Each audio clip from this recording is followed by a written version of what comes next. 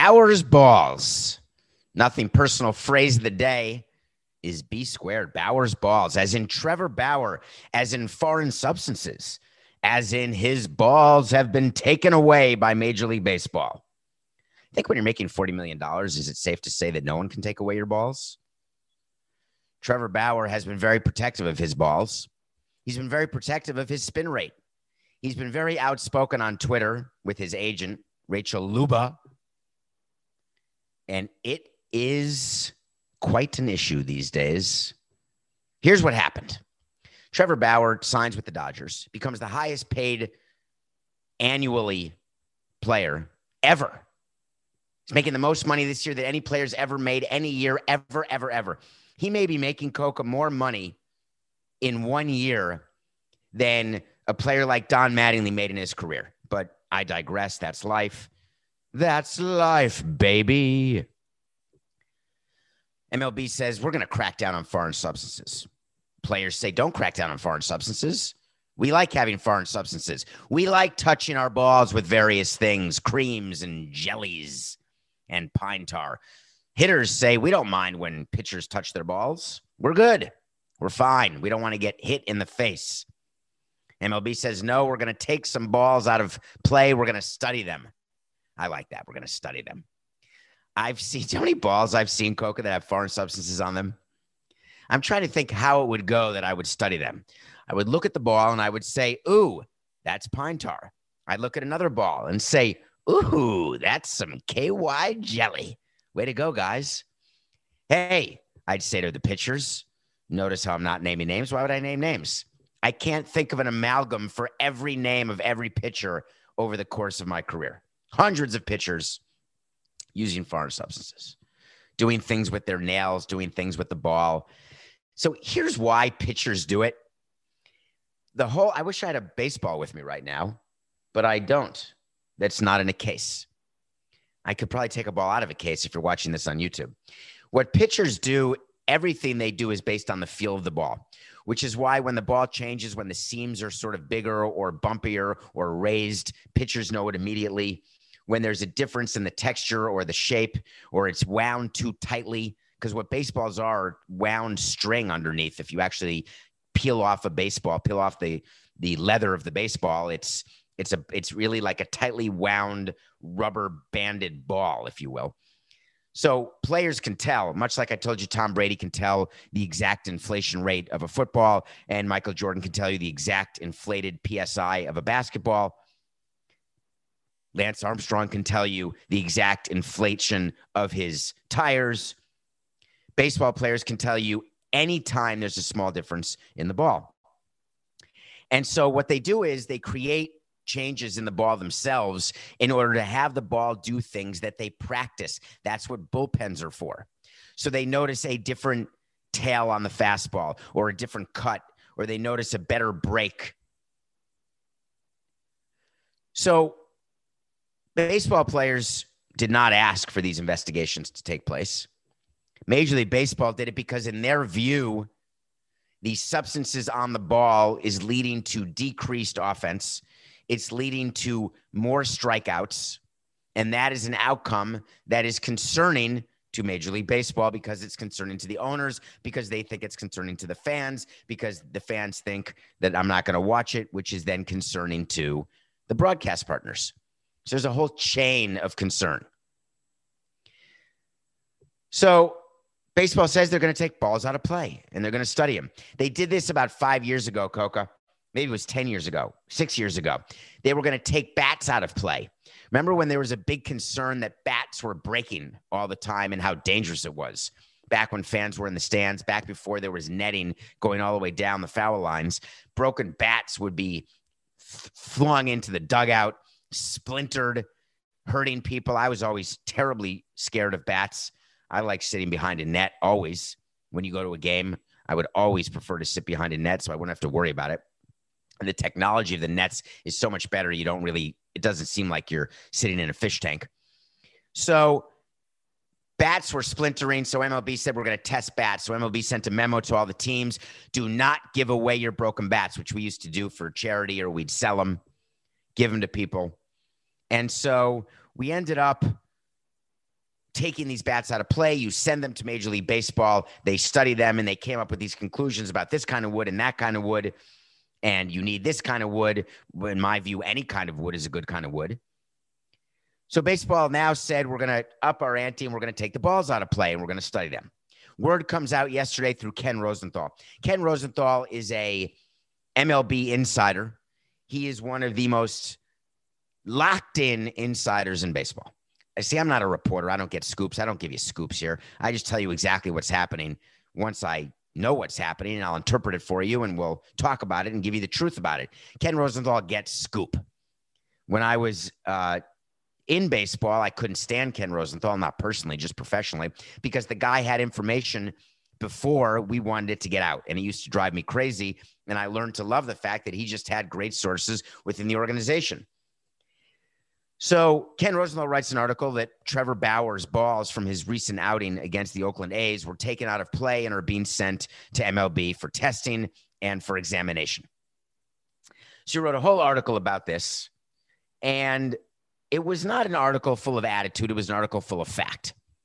But Trevor Bauer decided that he was none too happy. So he and Rachel Luba went on the offense, and basically they were sullying Ken Rosenthal's reputation, calling him a gossip monger and a gossip blogger, wanting to know why Ken Rosenthal would write what he wrote. And then he sent a bunch of tweets.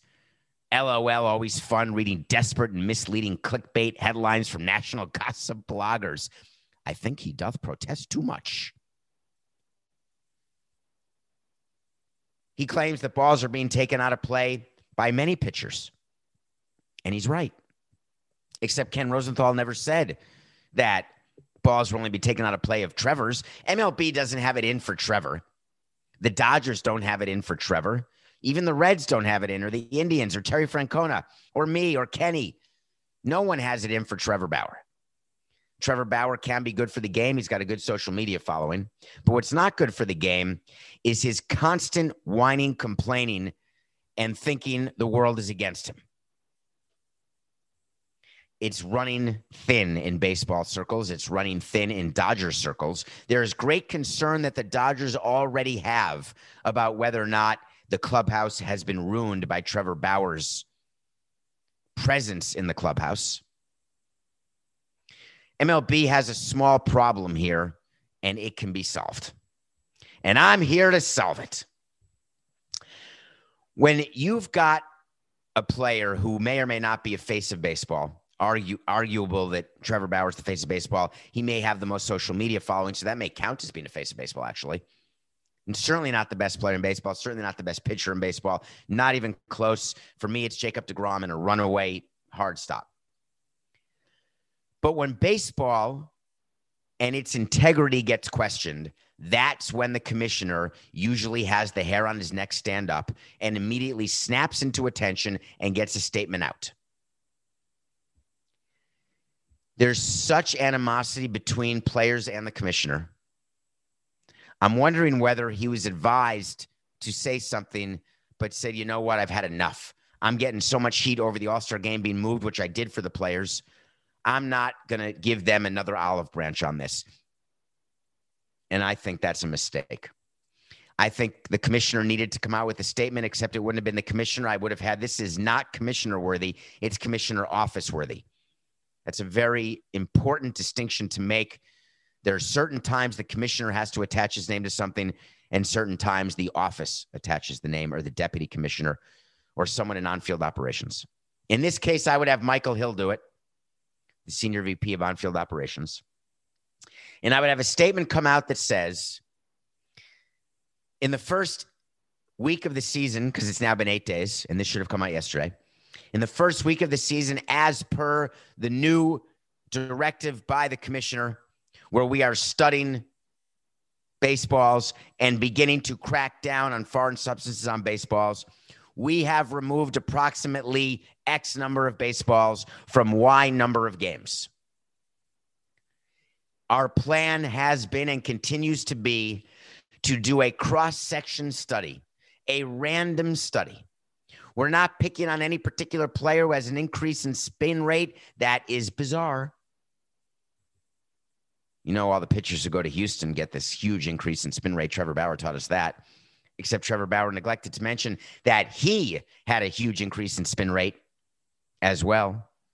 There is an argument to be made that an increase in spin rate is based solely on doctoring the ball, not all of a sudden learning different grips or different places to stand on the rubber. I'm on the third base side now. I got great spin rate. I used to be on the first base side. Now I'm on the third base side. I come set at my hips, not at my chest. If you're watching this on YouTube, I'm coming set at my chest, not at my hips. The hips don't lie. That should have been the statement. Bauer's ball should not be the story. They should never be the story. No one cares, Trevor. This is not about you. Frankly, it shouldn't be about studying foreign substances at all, because I'm all in. I'm all in on sign stealing. I'm all in on foreign substances. Do whatever you have to do. Good luck. We always told our players, if you can't figure out what the other team's doing to figure and knows, and you don't know that they have our signs, then you're not doing a good enough job at changing the signs. If you're getting caught with foreign substances, you're not putting them in the right place. Trevor Bauer had one good point I want to mention. How do you know the pitcher put the foreign substance on? No doubt. I've seen position players with foreign substances underneath their uniform, and maybe they doctor the ball and then give it back to the pitcher. Remember how Corbin Burnson in Major League would take the ball and then deliver it to Charlie Sheen, even though there were other reasons why he was going to the mound? Position players go to the mound all the time. Take the ball, rub the ball, look at the ball, hand it back, put the ball at a play, get a new ball. The umpire looks at the ball, and then he throws it away. Looks at the ball, rubs it, puts it back in his pocket for reuse. Never happens anymore. Everyone knows what's going on. It's going to be okay, Trevor. I promise you. Word of the day, Bauer's balls. No way to segue into the second topic. It could have been the first topic of the day. It's a very horrific, another gun tragedy in our country took place yesterday involving a National Football League player. If you didn't read about what happened, there was someone in South Carolina who walked into a house, killed 5 people, and then killed himself. Word came out yesterday. It was a former NFL player named Phillip Adams, sort of a journeyman player. Played for the Niners, Falcons, a couple other teams, defensive player. Lots of injuries during his career, lots of concussions in his career. And he was caught killing 5 people and then killing himself. Same day that President Biden came out with some conversation on gun control. I wanted to take advantage of the platform that you've all given me to spend a few minutes on guns and explain a few of my positions and ask you all a few things to just think about. It is not a third rail topic, but it's something that most people in having a sports podcast won't talk about. But you know, we do sports, entertainment, politics. We do anything that Coke and I want to do. Sorry, CBS. I'm emotional about guns because my personal view is I'm incredibly anti-gun. I am pro-Constitution. I understand the Second Amendment, and I want the Second Amendment, which gives people the right to bear arms. And I don't want to take that right away. But I do have a question that I think about every day. Why is it easier to get a gun than it is to get a driver's license? Why is it easier to get a gun than it is to become a father or an abusive father? Why is it easier to get an automatic weapon than it is to get your car registered at the DMV? What is the need that individuals have to have automatic weapons personally in their stash? What's the need to have certain additions to a gun that can either make it fire more rounds, fire faster, or steady your hand? Why is it that people feel that if we stop gun violence or attempt to stop gun violence by putting some sort of regulation on acquiring guns, that we are infringing on the constitutional rights? Why is it, and you know where I stand politically, do you? I'm neither Republican nor Democrat. There's certain things about each party that I agree with. But why is it that it has become a political issue where if you believe that gun violence is wrong, that you are all of a sudden against our Constitution, un-American. They're coming for the guns. Next, they're going to come for your freedom. How does that conversation happen? How do people look in the mirror and look at the gun violence that takes place? Philip Adams was sick. I'm going to operate under the assumption that everyone who does a mass shooting is sick, mentally ill, everyone. Whether you kill 5 people, in this case, he killed his doctor because his doctor wasn't giving him medicine anymore.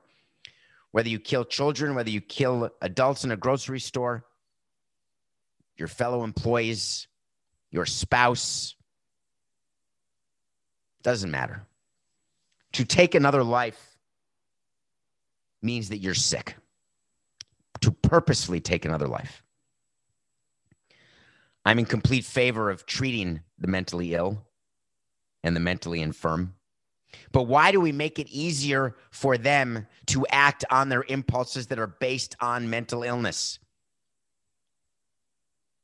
I've been unable to get one Republican, one member of the NRA, to explain to me why they are against background checks, why they are against waiting periods, why they are against taking away automatic weapons, other than the impact it will have because of the slippery slope we are on. And the next thing you know, we will not be allowed to defend ourselves. That's what they always go to. We got to defend ourselves. It's only in sports, folks, that a good offense starts with a good defense, but that's not the expression, Coke. I totally screwed it up. Every good defense starts with a good offense. I don't know what the expression is. If you're having guns because you want to protect your property, you want to protect your business, you want to protect your family, forget the stats that the majority of people, anecdotally, who have guns at home have the guns used on them more than they use them on someone else. Forget the fact that you don't need an automatic weapon to defend yourself and that it's got to be a proportionate response. If someone knocks on your door, you can't shoot them. But we allow people to have the argument because we play into people's fear. What's the number one fear everyone has on both sides of the political aisle? Freedom. Do not take away my freedom. I want the right to step out of this studio and walk out the door right now. I want the right to eat whenever I want, to do whatever I want, any day, any hour, any week. Don't take that freedom away. Liberty. God, that word has changed meaning over hundreds of years so significantly. The inability to have certain access to guns for certain people. Why is it that you can't get a driver's license till you're 16 or 18? Why is it that you can't drink till you're 18 or 21?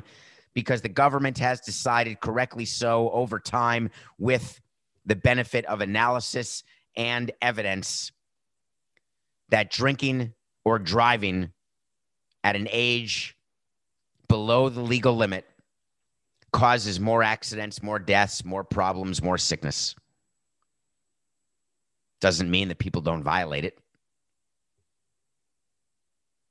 Is there not enough evidence that people who have access to a gun when they're emotional, and they can get a gun the same day and then go shooting people the same day? Have you not heard enough of those stories? Are you worried that you can't defend your home if you have to wait 30 days? How many more shootings? We've been asking that for years. Forget, I'm not even discussing the people on the far right who don't believe that the mass shootings happen or happened or were made up. I'm not talking about people on the far left who would be just as fine eliminating every sort of rights under the Second Amendment. I'm talking about living somewhere in the middle. And our country's become so polarized that the middle has become like a minefield. You can't be in the middle. You got to be left of left or right of right, or else we're not even talking to you. A centrist? Forget about it. How many more mass shootings? And let there be no doubt that when you walk in and kill 5 people, including a doctor, his wife, and their grandchildren, that's a mass shooting. How many times do you have to hear from someone, yeah, I can't believe my kid did that. I wasn't expecting it. He must have been really messed up. He must have been really sick. I didn't see it coming. If you got 30 days in between buying a gun and using a gun and getting a gun, maybe you can have people paying attention. I'm reminded of the Secretary of Homeland Security, Jay Johnson, who started the phrase, if you see something, say something. How can you say something or see something when there's no opportunity to see it? I want one person to stand up and tell me why. Why is it that any shootings and any killings is acceptable? Is that like plane crashes? Is that like car accidents where you keep driving even though people die in car crashes? You keep flying even though people die in plane accidents? You keep skydiving even though people die skydiving? You keep having guns even though people get shot? Is that the theory? I can't just pick up and fly a plane. I read about Philip Adams last night, and I cannot describe to you how sick I felt to my stomach. I felt sick for the families of the people who died, and I felt sick of feeling as sick as I felt with all the shootings that take place. There will be an inflection point. I just don't know when, and I don't know which direction. And it's certainly not a wait to see. It is a guarantee. Something will change because you all and I, everyone in this country, should be embarrassed and mortified by the lack of gun control and by the amount of gun violence that takes place in this country. We'll be right back. Hey, it's Kaylee Cuoco for Priceline. Ready to go to your happy place for a happy price? Well, why didn't you say so? Just download the Priceline app right now and save up to 60% on hotels. So whether it's Cousin Kevin's Kazoo Concert in Kansas City, go Kevin, or Becky's Bachelorette Bash in Bermuda, you never have to miss a trip ever again. So download the Priceline app today. Your savings are waiting. Go to your happy place for a happy price. Go to your happy price, Priceline. Everyone is talking about magnesium. It's all you hear about. But why? What do we know about magnesium? Well, magnesium is the number one mineral that 75% of Americans are deficient in.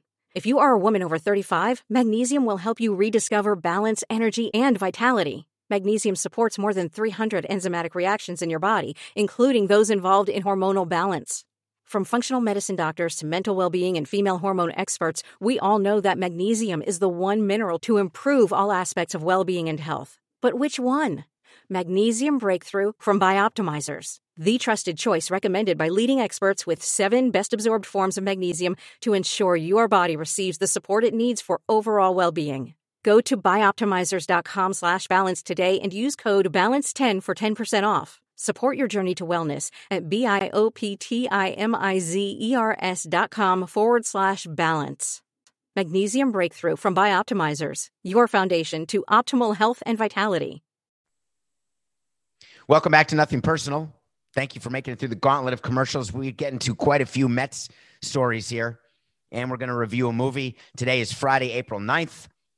Thank you for downloading, following, and subscribing to Nothing Personal. Things are going great.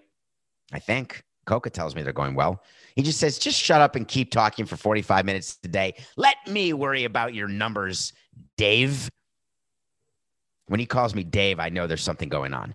Hey, Dave, we got to talk about something. I don't think you should have said X, Y, and Z. That's what he does after every show.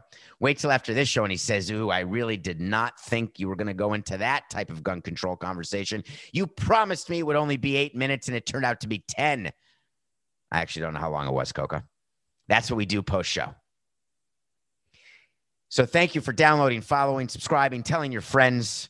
We get to watch a movie every day. Yesterday, I watched a movie with Tim Robbins' pinup model. Her name is Sophia Loren. Sophia Loren is now in her 80s.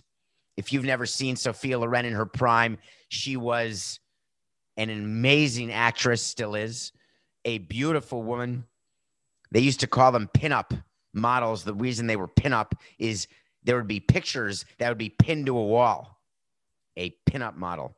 I'm opening myself up to criticism there, Coca, because I don't know if that's why they're called pinup models. I think they are. That would make sense to me. I totally just thought of that now. I'm going to assume that's right. If not, I'm sure I'll hear from you. Well, we're watching Oscar-nominated movies, and The Life Ahead was nominated. The song in The Life Ahead was nominated for Best Song. Best Original Song. It's a movie in Italian with subtitles. I'm on quite a subtitle and documentary run right now. This is not a documentary. This is a movie directed by her son. And it is a movie. Sophia Loren has not been in a movie in a decade. What a movie star she is. This role was meant for her. It's a movie about a former prostitute who starts taking care of the kids of current prostitutes, running sort of a makeshift orphanage, if you will. In comes a little boy named Momo. And the story is about the relationship between the little kid and this older woman. And I don't mean a sexual relationship. I mean the relationship of a kid who has no family, no parents, no manners, a drug dealer, and all of a sudden he grows into a young man. She's a Holocaust survivor in the movie. There are extremely interesting underlying themes that are pervasive in this movie. It is an hour and 50 minutes approximately. And while you may not love subtitle movies, give Sophia Loren the benefit of your doubt. Watch the performance by the young actor who plays Muhammad or Momo, and you will not be sorry. The Life Ahead with Sophia Loren. So while I was watching a movie, but during baseball season, I'm sort of careful when I watch the movies, although I've got plenty of hours in the day to do it, but there's baseball on all day. And the new collective bargaining agreement, which is coming next year, will have a lot of changes. But one thing that has changed with this collective bargaining agreement is game times. There's way more afternoon games because players complain so much about travel and getting to cities late because they wanted to get to cities early so they could go out in the cities where they were. No one likes to get in at 2 a.m. There's no place to go out. Well, there are only a few places. If you want to find a place, you can in most cities, certain cities, not all cities. So there's way more afternoon games. So there's games on pretty much all day long. I was watching the Mets home opener yesterday. Always an afternoon game. Great to see fans in the stands. They're playing the Marlins. I can't help but watch the Marlins. I have no connection to anyone there except Don Mattingly any longer. It's good to see Brian Anderson doing well. Miguel Rojas. I hope that Kim Ng wins some games. No doubt about that. So I'm watching the Mets and Marlins play.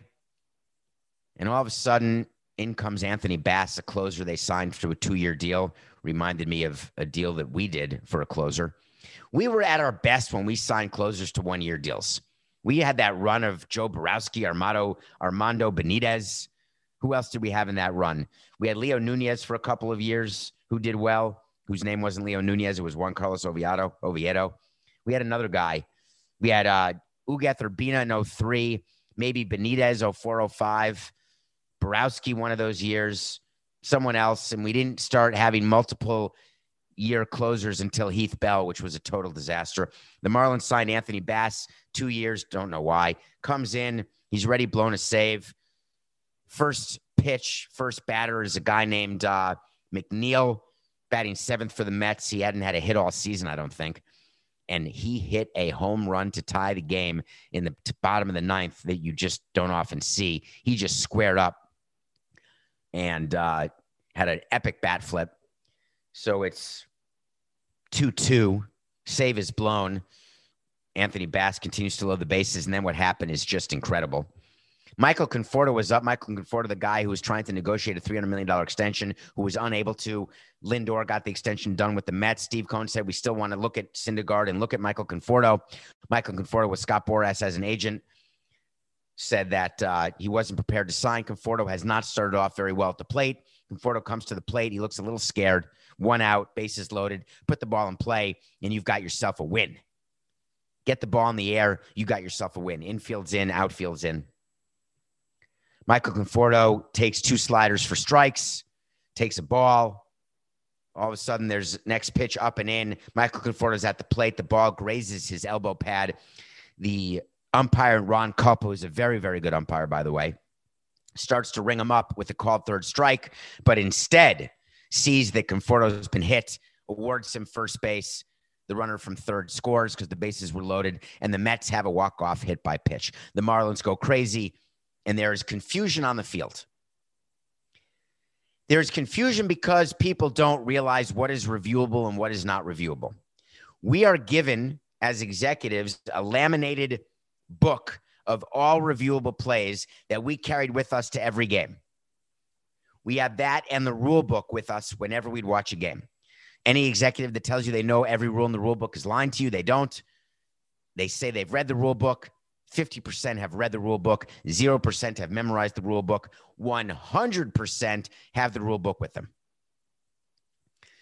We had to carry with us the CBA, the rule book, and the replay plays when you can replay a play, call for a replay. So when a play like that happens, and we've had that happen many times where we have to go to the book immediately and look to see whether or not we can call for a replay, and we'll get in touch immediately with the dugout if it's not replayable or if it is. There's a very simple rule that umpire's judgment is not replayable. And in this case, Ron Kulpa judged that Michael Conforto got hit by the ball and that the ball was not a strike. Why is that relevant? Because if you are hit by a pitch that's a strike, that's not a hit by pitch. The right call in this case would have been out. Conforto would have struck out. Would have been 2 outs, bases loaded. But once Kulpa makes the play and makes the call, the only thing that can be reviewed in that case is whether or not he got hit by a pitch, not whether the ball was a strike. And what bothered me about that is it reminded me of sitting in competition committee meetings and talking about replay when it was being born, when it was being developed. John Schuerholz was the father of instant replay, a Hall of Fame executive, as he should be. Joe Torre, a Hall of Fame manager, and just all around great guy. The question I had about replay was, if we're going to have it, explain to me why the object, the single object of replay, is to get a call right. Can I get anyone to agree with that? Don't talk to me about specifics. Answer me this one macro question. Is the object of replay to get every play correct? Be careful how you answer that. If you say yes, then you can't be upset when a man steals second and his foot comes off the bag and the second baseman keeps the tag applied, and the tag is applied and still applied when the feet are off the base, because sometimes the feet are off the base for a split second and the umpire misses the call, but video captures the foot above the bag, the tag, the runner's out. You okay with that? They said no. That's not the purpose of replay. And I said, why not? You just said the purpose of replay is to get every play right. If you are not on the bag and you get tagged, whether it's through the hidden ball trick or the fact that you were running so hard you could not hold on to the bag, you're out. Don't overslide the bag.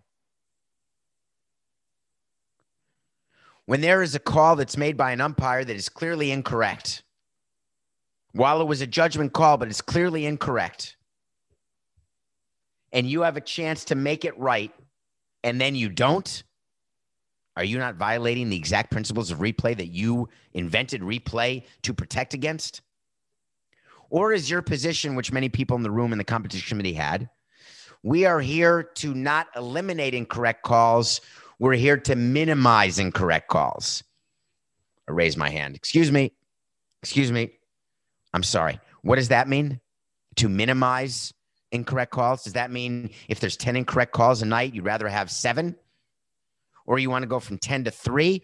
Or you're going to start naming every circumstance where there can be a replay and hope to minimize those from 10 to 0 in those circumstances? That's it, David. That's what we're trying to do. We're trying to carve out different areas and try to get from 10 to 0 in those areas. And then 10, we'll keep it at 10 in the other areas. I raise my hand again. Excuse me. If replay can be used to minimize calls in every scenario from 10 towards 0, what was your reason again? We don't want to delay the game. I said, okay, excuse me, one quick second. Here's how you don't delay the game. You have an umpire in the sky at the ballpark or in New York that's assigned to a game. When there is a call that is in question or even not in question, where there's an incorrect call made, the umpires have an earpiece. The umpire says to the umpire, fellow umpires, you got that one wrong. That was a strike. That batter's out. Done. Excuse me. My hand's up. Hi. Yeah. Anyone watch tennis? How long do those replays take? The ball is either on the line, it didn't hit the line, it's off the line, a sliver hit the line. That's it. You move on. The umpires don't get upset. The line judges don't get upset. Oh, I missed that call of a ball going 100 miles an hour, hitting the corner of a white line with a tiny yellow ball. You think the umpires will be upset that they didn't quite see in a split-second moment off the bat, foot off the bag, or a foul tip, foul versus fair? The object is to get the call right, and the umpires got the call wrong. He then admitted it after the game. That used to be the way it was before replay.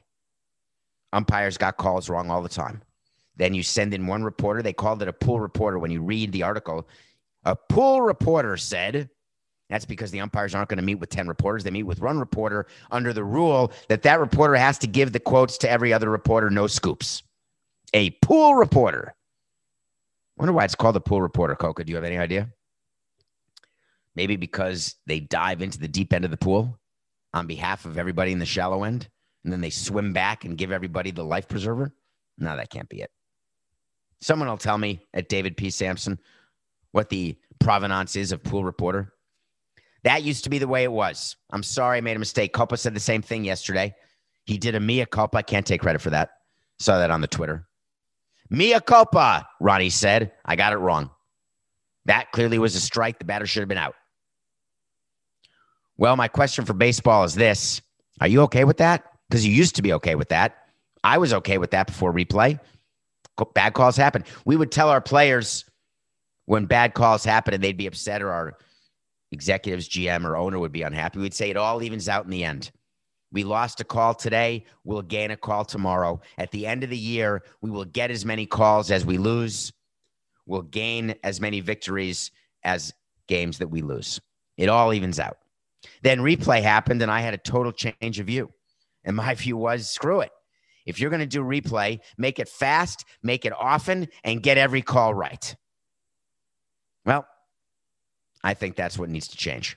Every play should be reviewable. Every single play should be reviewable. What's wrong with that? And once it's reviewed, get the call right. You know what's been really right, Coca, for me recently? I mean, like really, really right. The nothing personal pick of the day. We had the Cards beating the Brewers, and boy, did they ever. By the way, Coca, it's Friday. You guys will all love listening to this. Coca just got into my ear what the press pool is. A group of news-gathering organizations pooling their resources in the collection of news. Thank you, Coca. That is some kind of value added. Why is it called a pool? Pooling their resources? They're not pooling their resources. They're sending one person in. Whatever. Cardinals beat the Brewers. We said Adam Wainwright would have a good game. He did. Cardinals won. We are 46-28. 46-28. We're doing 3 picks this weekend. 3 picks today. We're doing a Friday, a Saturday, and a Sunday. Tonight, the Tigers play the Indians. Julio Teheran pitches for the Tigers now. Remember how good he used to be when he was on the Braves? We couldn't beat him. We could not beat him. Well, Zach Plesac will. Indians over the Tigers Friday night. Book it. Saturday's the lock of the weekend. We're going to take Jacob deGrom, and you're going to win over the course of the season. The Mets are playing the Marlins. I've got deGrom winning that game on Saturday. We're taking the Mets. If there's a way, Coca, can you bet on number of runs scored in the game given up by deGrom? I know you can do the over-under. I don't know what the over-under is in that game. I don't know if there's a prop bet of deGrom throwing a shutout, but the Marlins offense is absolutely anemic. And when you face a pitcher like deGrom, you're not going to score. deGrom will not give up an earned run in that game. Sunday's game, sticking in the National League East. Braves play the Phillies. I want you to watch that game because of Drew Smiley, a very underrated pickup. The Braves started 0-4. People were panicked. Samson, your World Series pick stinks.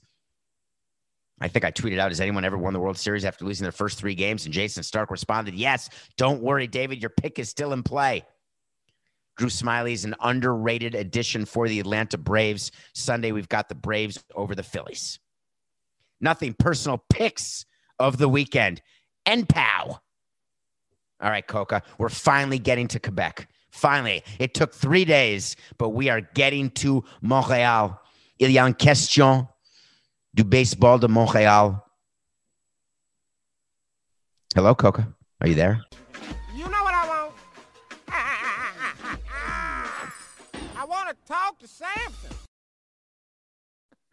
I didn't hear any of that, Coca. Hello? Anyway, it's so you want to talk to Samson. That is from the movie Half Baked. You ask me questions on Twitter at David P. Sampson. Get in my DMs. We'll answer a bunch of them as often as we can. Respond on Twitter. I do when I can, when I can't sleep.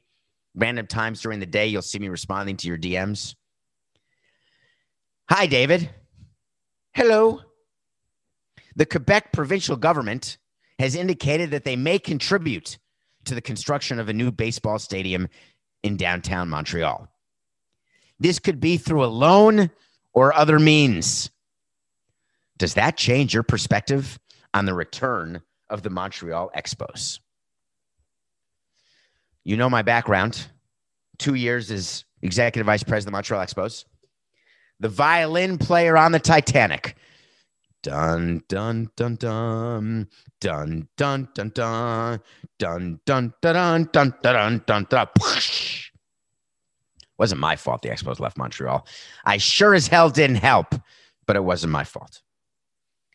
We couldn't get a new stadium done in Montreal because we couldn't get any public financing whatsoever. None, zero. Baseball made it very clear that without a new stadium in Montreal, the team would not stay in Montreal. Baseball then moved the Montreal team to Washington. I said to the public officials in Montreal, if you don't build a new stadium in Montreal, you're going to want your team back and you're going to have to pay double because the price of stadiums will skyrocket. Skyrockets are in flight in Montreal. The cost of a new ballpark is going to be significant because they need a roof, even though the Tampa Bay Rays are saying they don't need a roof because they're only going to play in Montreal during the summer, and then they'll play in Tampa during the spring and fall. So nobody needs a roof. Give me $200 million, and we'll build you a stadium without a roof. Okay. Here's my view of the provincial government in Quebec giving any money for a stadium in Montreal. Show me the money. A loan is not money. What are the other means? You're going to increase taxes? Are you going to require a vote? Is there going to be a referendum that the team is going to have to pay for in terms of advertisements and getting the word out to try to win the referendum? By the way, side note, when you have all those ballot box questions and the referendums where you vote and you don't know what the heck you're voting on, but you write yes or no, you have no idea the chicanery that takes place with the wording of those referendi. There's so many negatives or triple negatives or quadruple negatives. You don't know what is even being asked for. You don't know whether or not someone wants a yes. Does a yes mean more money, higher taxes, money to public people, private people? You don't know crap about crap. I digress. Quebec provincial government is not going to give Stephen Bronfman money to build a stadium. Stephen Bronfman is leading a charge to get the Expos back in Montreal. I don't believe that is ever going to happen. But if it were to happen, that is not in any way going to change my view of baseball working in Montreal because there's one tiny bit missing. Baseball has asked for 2 things out of Montreal in order to be a viable expansion or relocation candidate. Number 1, build me a stadium. Number 2, get me a TV deal. And the TV deal has to be comparable to U.S. TV deals. How's that going to happen? Réseau de Sport? Bronfman going to start a network? I don't like that the people of Montreal are being teased in the way they're being teased because I was one of the teasers. And I love Montreal, and I love the people, and I love the city, and I love Quebec. Et j'aime beaucoup de parler français. And all of these little nuggets and press releases and appearances by Bronfman going to the All-Star game or going to the World Series, or Stu Sternberg of Tampa saying the Montreal solution is the best solution we have and it's going to happen. And now a nugget here about the Quebec provincial government indicating they may do something. That doesn't advance the ball by an inch. It just makes people feel like crap thinking that they will get a team again.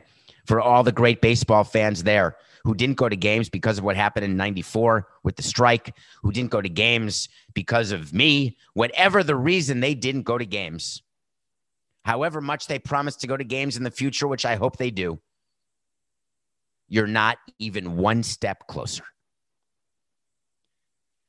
So what I think you should all do in Quebec is ask your government not to lend money to somebody, but to call baseball and Rob Manfred and say, this is a fully funded stadium deal. Here are the specs. We've hired a legitimate architect. We have legitimate builders and contractors. This is what the ballpark will look like. Here is the roof. Here is the TV deal that the new owners will inherit. Here is the deal compared to what other teams have. And then Rob Manfred will have no choice but to look in the eyes of all the Quebecois and say, hey, you got yourself a team. It's just business. It's nothing personal.